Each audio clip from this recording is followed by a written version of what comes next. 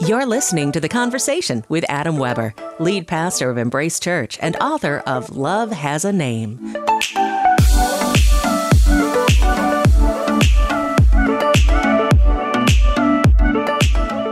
Hey friends, it's Adam. You're listening to The Conversation. I hope this finds you well today. I just hope it's been a great week. I pray even as you're hearing my voice right now, you would know just how deeply loved you are by God. Well, I'm going to keep this short. My guest today is a pastor in Silicon Valley. He's an author. He's also a friend of mine.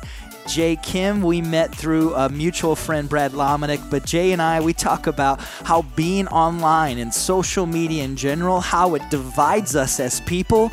We also talk about what the digital world is doing to our souls and why it's harder to follow and connect with Jesus in the digital age that we live in. Jay also shares some super practical ways and tips to how to have a healthier relationship with the online world. This is such a practical conversation that I'm so excited for you to hear. So as always, sit back, relax, and enjoy this conversation.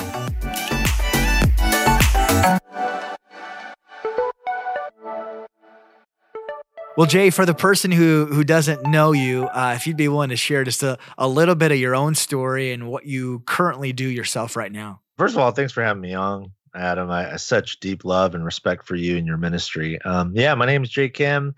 I'm a husband to Jenny, a father to 2 young children, the loves of my life. I'm a pastor, love the local church, and have been a local church pastor for about 20 years, all kind of right here in the heart of the Silicon Valley where I grew up.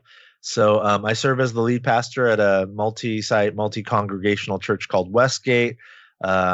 And it's a church I love. And and then I write a little bit, or at least attempt to write a little bit here and there. And hopefully it's helpful to some folks. So there you go. Well, Jay, I think anybody who is alive right now can tell that our world is becoming more and more digital. And I think the digital, like when it first, I can remember when even just the internet was coming about, kind of the promise was easier life, more fulfillment. But we end up actually kind of maybe easier in some ways, but end up finding ourselves a lot of emptiness. Do you have any like a picture of the overall effects that you would say of like maybe negative effects of the digital world in general? Yeah, that's a great question. I think in some ways that is like the question, at least the first question to ask about any technology. It has made our lives easier. It's made our lives way more convenient, way more comfortable in some ways. Things are way more accessible. And that's really beautiful. I'm not against it. And people misunderstand me sometimes. They think I'm a Luddite, and I'm saying everyone should throw away their phones and live on a farm and churn their own butter or something. And that's not at all what I'm saying. I love digital technology, but I think we have to be aware, like one of the things that happens, there are 2 sides to the coin in terms of ease and comfort and accessibility. So this is true of all things. When things get easier and more comfortable, by nature, what that means is it requires less strength, skill, participation, less honing the craft, because something else is doing it for you. And I think in many ways, for Christians at least, like trying to follow Jesus in the digital age, that is one of the great dangers, right? Everything's becoming so easy, so comfortable, so accessible, so quick, that we are losing our aptitude for exerting strength, skill, participating with effort. And the problem is that's fine when it comes to ordering groceries, but there are some things in life that only come by way of practice, participation, effort, honing our craft, honing the skill, exerting strength. And I think the life of discipleship, right, being formed into Christ likeness is one of those things. Yeah, that's so And I think that's the danger, right? Everything gets easy. We expect the life of faith to be easy, and then we're frustrated when it's not, Yes, that isn't that true? It's like we're able to order groceries with the click of a button, and it's like, can I do the same in my relationship with God? And yet you can't. There's no simple click to the fruits of the Spirit appearing in our lives. How have you seen that share a story? Yeah. Well, I mean, I think, there was a lot of talk over the last couple of years because of the pandemic about the form that the church should take, in the digital age. And I think that question's an important question for sure. All the dialogue about like, oh, is the future online church or is it still in-person church? Do churches still need buildings? Do people still need to gather? This is another thing people misunderstand about me. They think that I'm just like 100% wholeheartedly against anything online when it comes to church. I'm actually not. I actually think online, digital, I actually think it's the greatest front door that the church has ever had. I just recently heard somebody say, your online is the new lobby. And what they mean by that is when a new person is checking out a church, their first experience of your community is not your physical lobby, it's online. And I think that's a gift. I mean, it's a huge gift. Most of the new people I meet, and I meet new people at our church every week, 99% of them are like, oh, I've been watching for a month. I've been watching for 3 months, and I finally made the decision to check things out. I think that's a wonderful gift. But where I see it sort of playing out in maybe unhelpful ways is that people begin to sort of garner this misunderstanding. Oh, watching the service is what church is all about. And I would suggest watching the service is one step into the life of the body. But there are other steps into the life of the body. And those other steps, those further, deeper steps, again, they get harder and harder because they demand more participation, more effort, more shoulder to shoulder, life on life experiences, being with people who are not quite like you, maybe who have different political leanings than you, different worldviews, whatever it might be. That sounds terrible, by the way. That sounds terrible. Keep going. Talk with somebody who has a different opinion? Oh my gosh, why would we do such a thing? You keep going. Yeah, totally. Yeah, I mean, we do such a thing because when Jesus calls his 12 closest friends, he's like, hey, Matthew, the tax collector, Simon, the zealot. I know tax collectors and zealots are mortal enemies and you hate each other, and zealots, try to assassinate tax collectors. But we're family now. Yeah. You know what I mean? And that's hard. That's hard, but it's those guys that launch the Christian movement. I mean, that's like the Christian ethic, is to be alongside one another and to allow the walls that divide us to come crumbling down as the Spirit of God binds us together as family. I mean, we all have families, and most of us have people in our families that we prefer not to spend a whole lot of time with. The problem is it doesn't matter how you feel about them. They're your family. Like my kids were 7 and 4. Most of the time they get along great these days, but there are some days like last night, they couldn't share a toy and it was World War III in our house. And so they could feel whatever way they want to feel about each other. But at the end of the day, they're kin. They're bound by blood. They share the same dad. I'm their father. And so it is in the church. Like we can yell and scream at each other on Twitter all we want, but if we are in Christ, you're my brother. And that's how we get formed into Christ likeness together. And that's hard work. And it's best done, I think, when we allow the digital divides to come down, stop screaming at each other on Twitter, and begin leaning into one another in real ways. That's so good. Jay, you've got a new book that when this releases, it's this week. So go and get a copy. Analog Christian is the name of Jay's new book. I'm halfway through it myself. It's the book that I'm carrying around everywhere I go. In it, you talk about 3 values: contentment, resilience, wisdom. Why those 3 things? Yeah, I wrote the book because I needed it for myself in many ways. The book is a prayer, and the reason is I found myself, particularly in the digital age, constantly in this tug of war with discontentment, fragility, and foolishness. I just found myself so discontent for reasons I couldn't even quite identify for a long time. I found myself really fragile. Like I used to think I had fairly thick skin, but like everything was just sort of getting under my skin.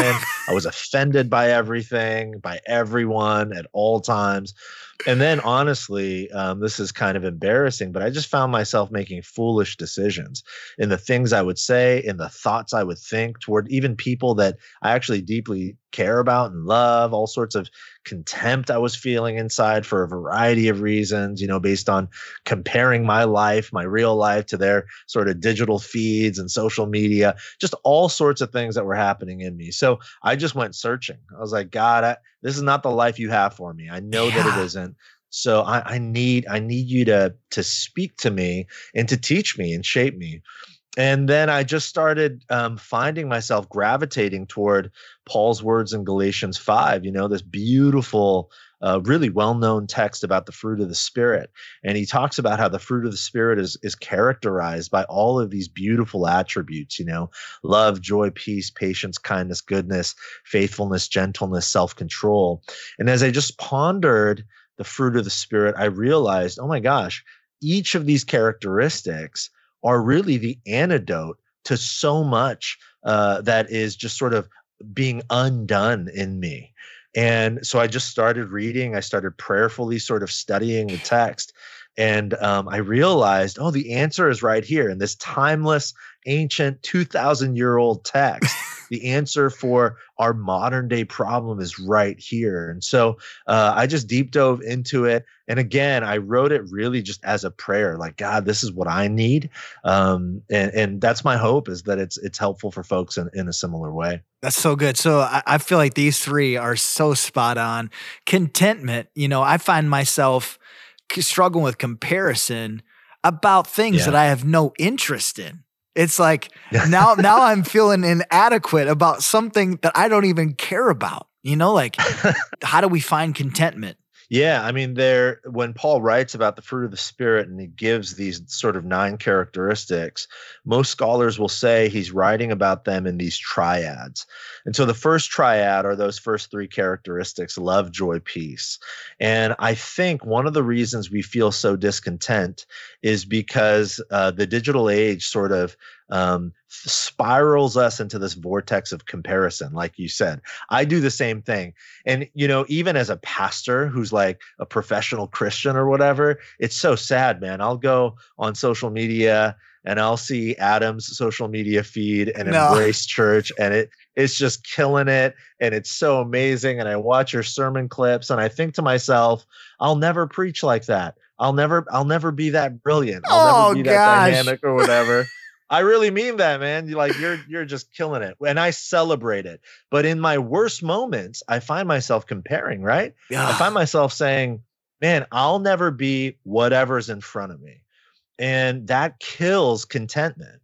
And then that comparison, it can lead to real contempt. This happened to Jenny and I. We wrestled with infertility for many years early on in our marriage. And all these friends of ours who got married right when we did, and these are people I love, they were posting, like pregnancy announcements and stuff, right? Yeah. And I should be celebrating that new life. What a gift. And I found myself just feeling contempt toward these people I love for no good reason. They hadn't done anything wrong to me. They had this beautiful gift I should be celebrating, but all I could do was compare and then feel contempt. And then that threw me into just a spiral of self-centric despair that I just felt like I couldn't get out of. And all of us do this.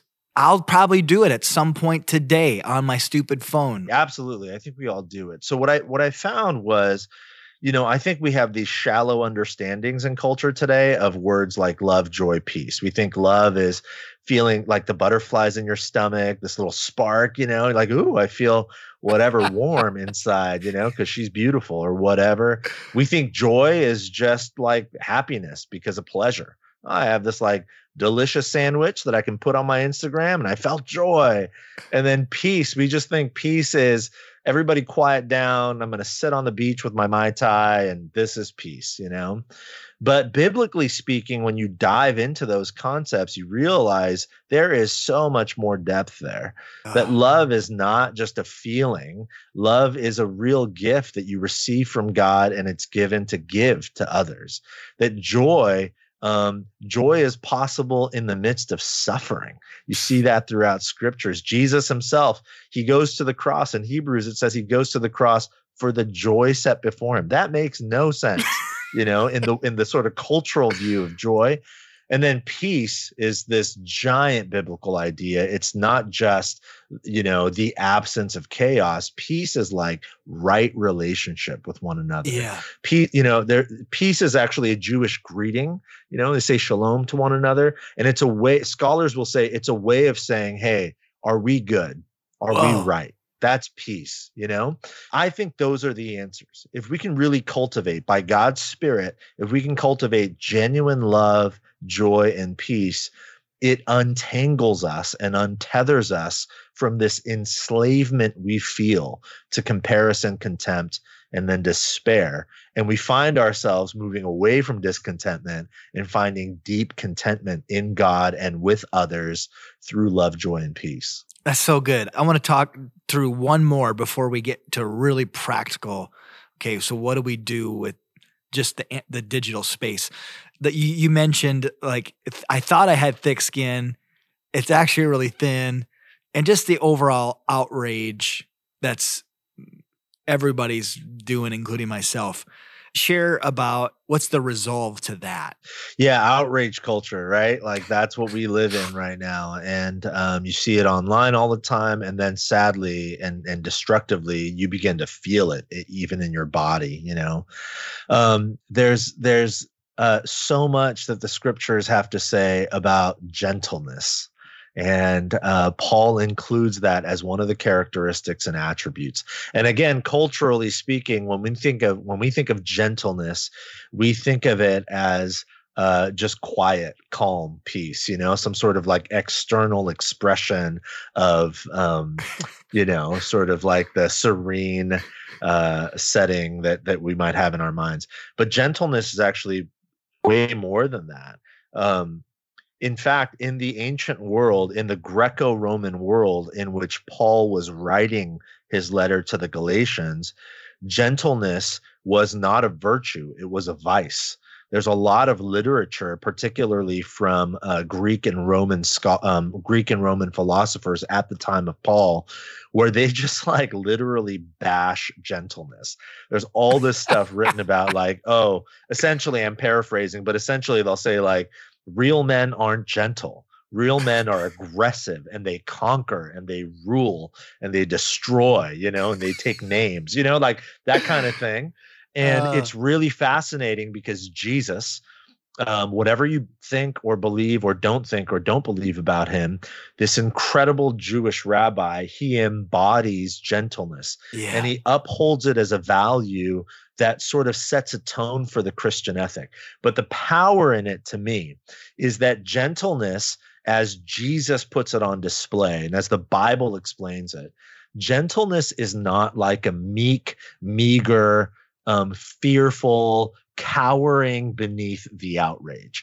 Gentleness is a way to stand tall, broad-shouldered, to face and confront outrage with a sort of settledness of soul, a sort of anchoredness and a steadiness that is hard to find anywhere else.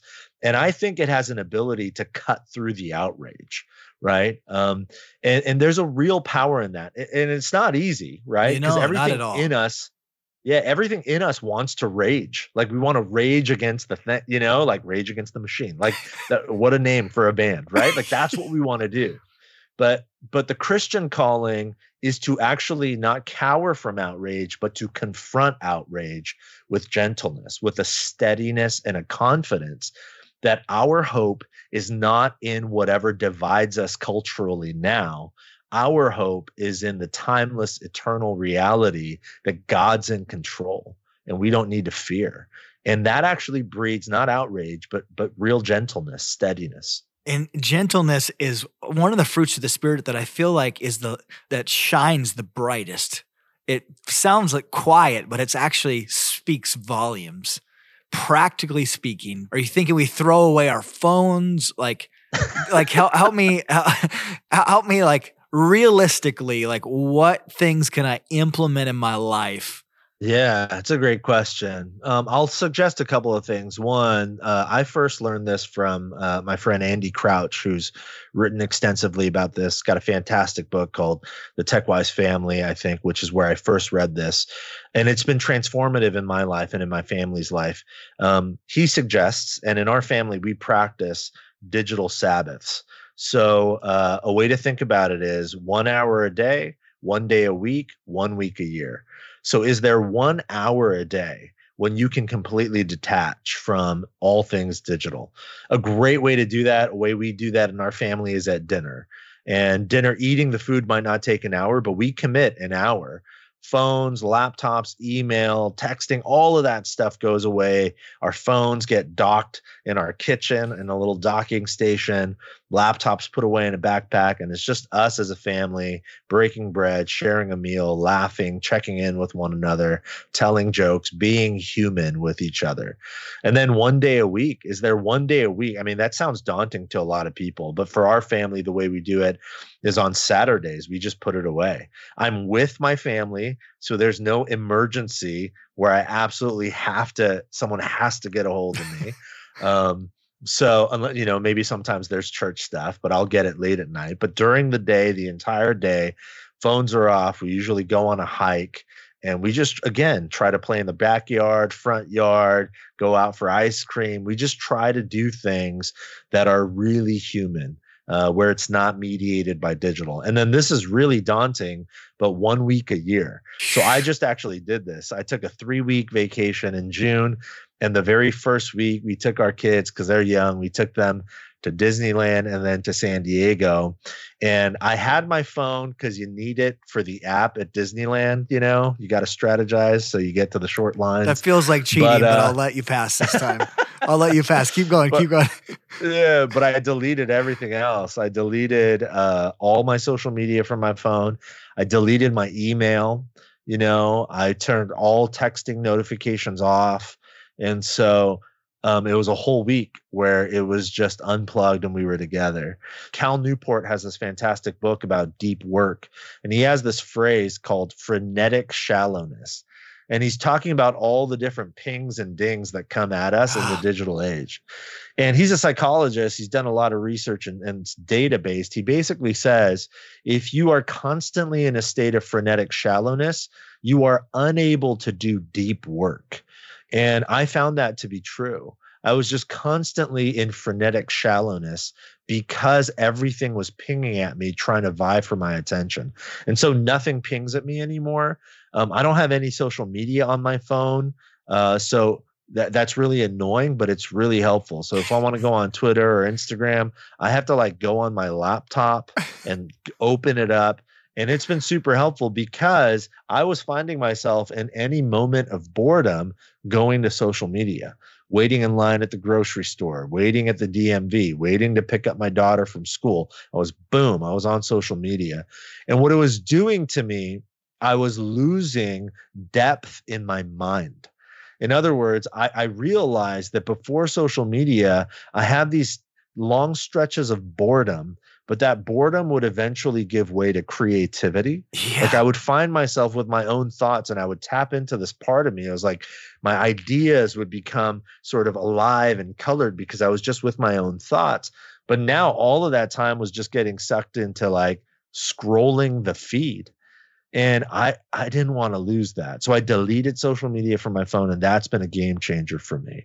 So there you go. Just a few practical thoughts. That's fantastic. I made a 3-4 months ago. I kept wanting to not have my phone by my bed, but my cop-out answer was I need an alarm clock. Well, believe it or not, they actually do sell alarm clocks separately. It's the craziest thing. So I went online, got on Amazon, found this actually kind of cool looking clock for $16. And I now have my phone on a charger on the other side of the room. And I put it on there. Like when I'm getting ready for bed, it goes on there. And I haven't missed it. And then, when I got up, the first thing I used to do was grab it from my charger as I'm going to get ready for the day. And now I've been waiting even after I shower and I'm dressed. And really the next step, I think, is just leaving it downstairs in our kitchen, of just taking that next step just to have even more room. And I think, like, I just think about how much more peace I start my day with.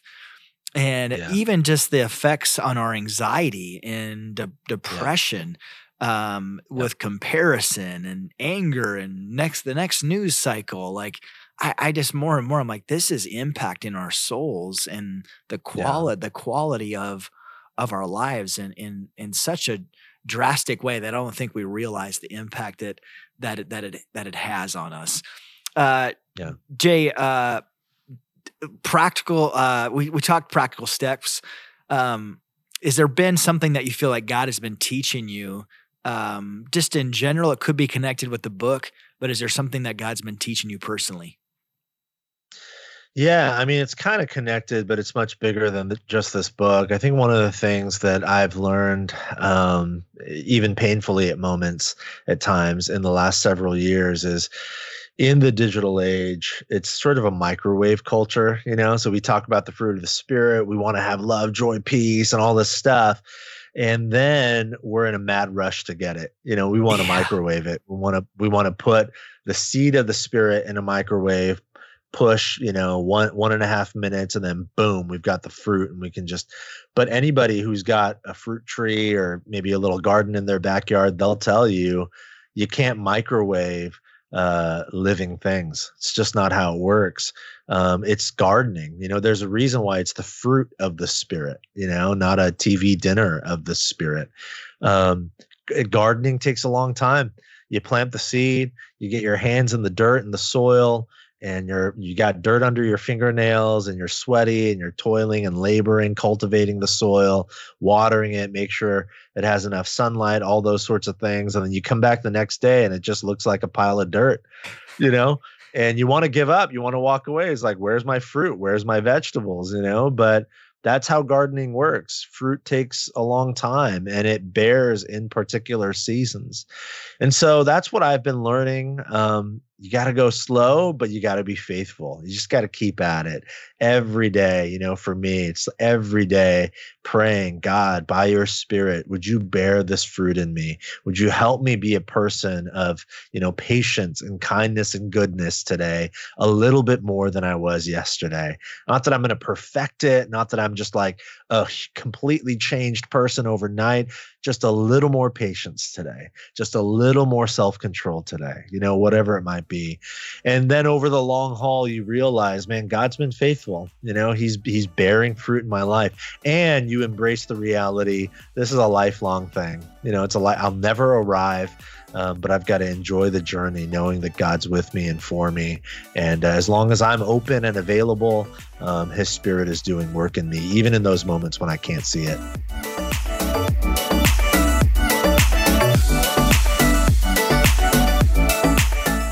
The Conversation with Adam Weber is produced by the Converge Podcast Network and proudly distributed on Faith Radio. Special thanks to these partners. For more information on this show, visit convergepodcast.com.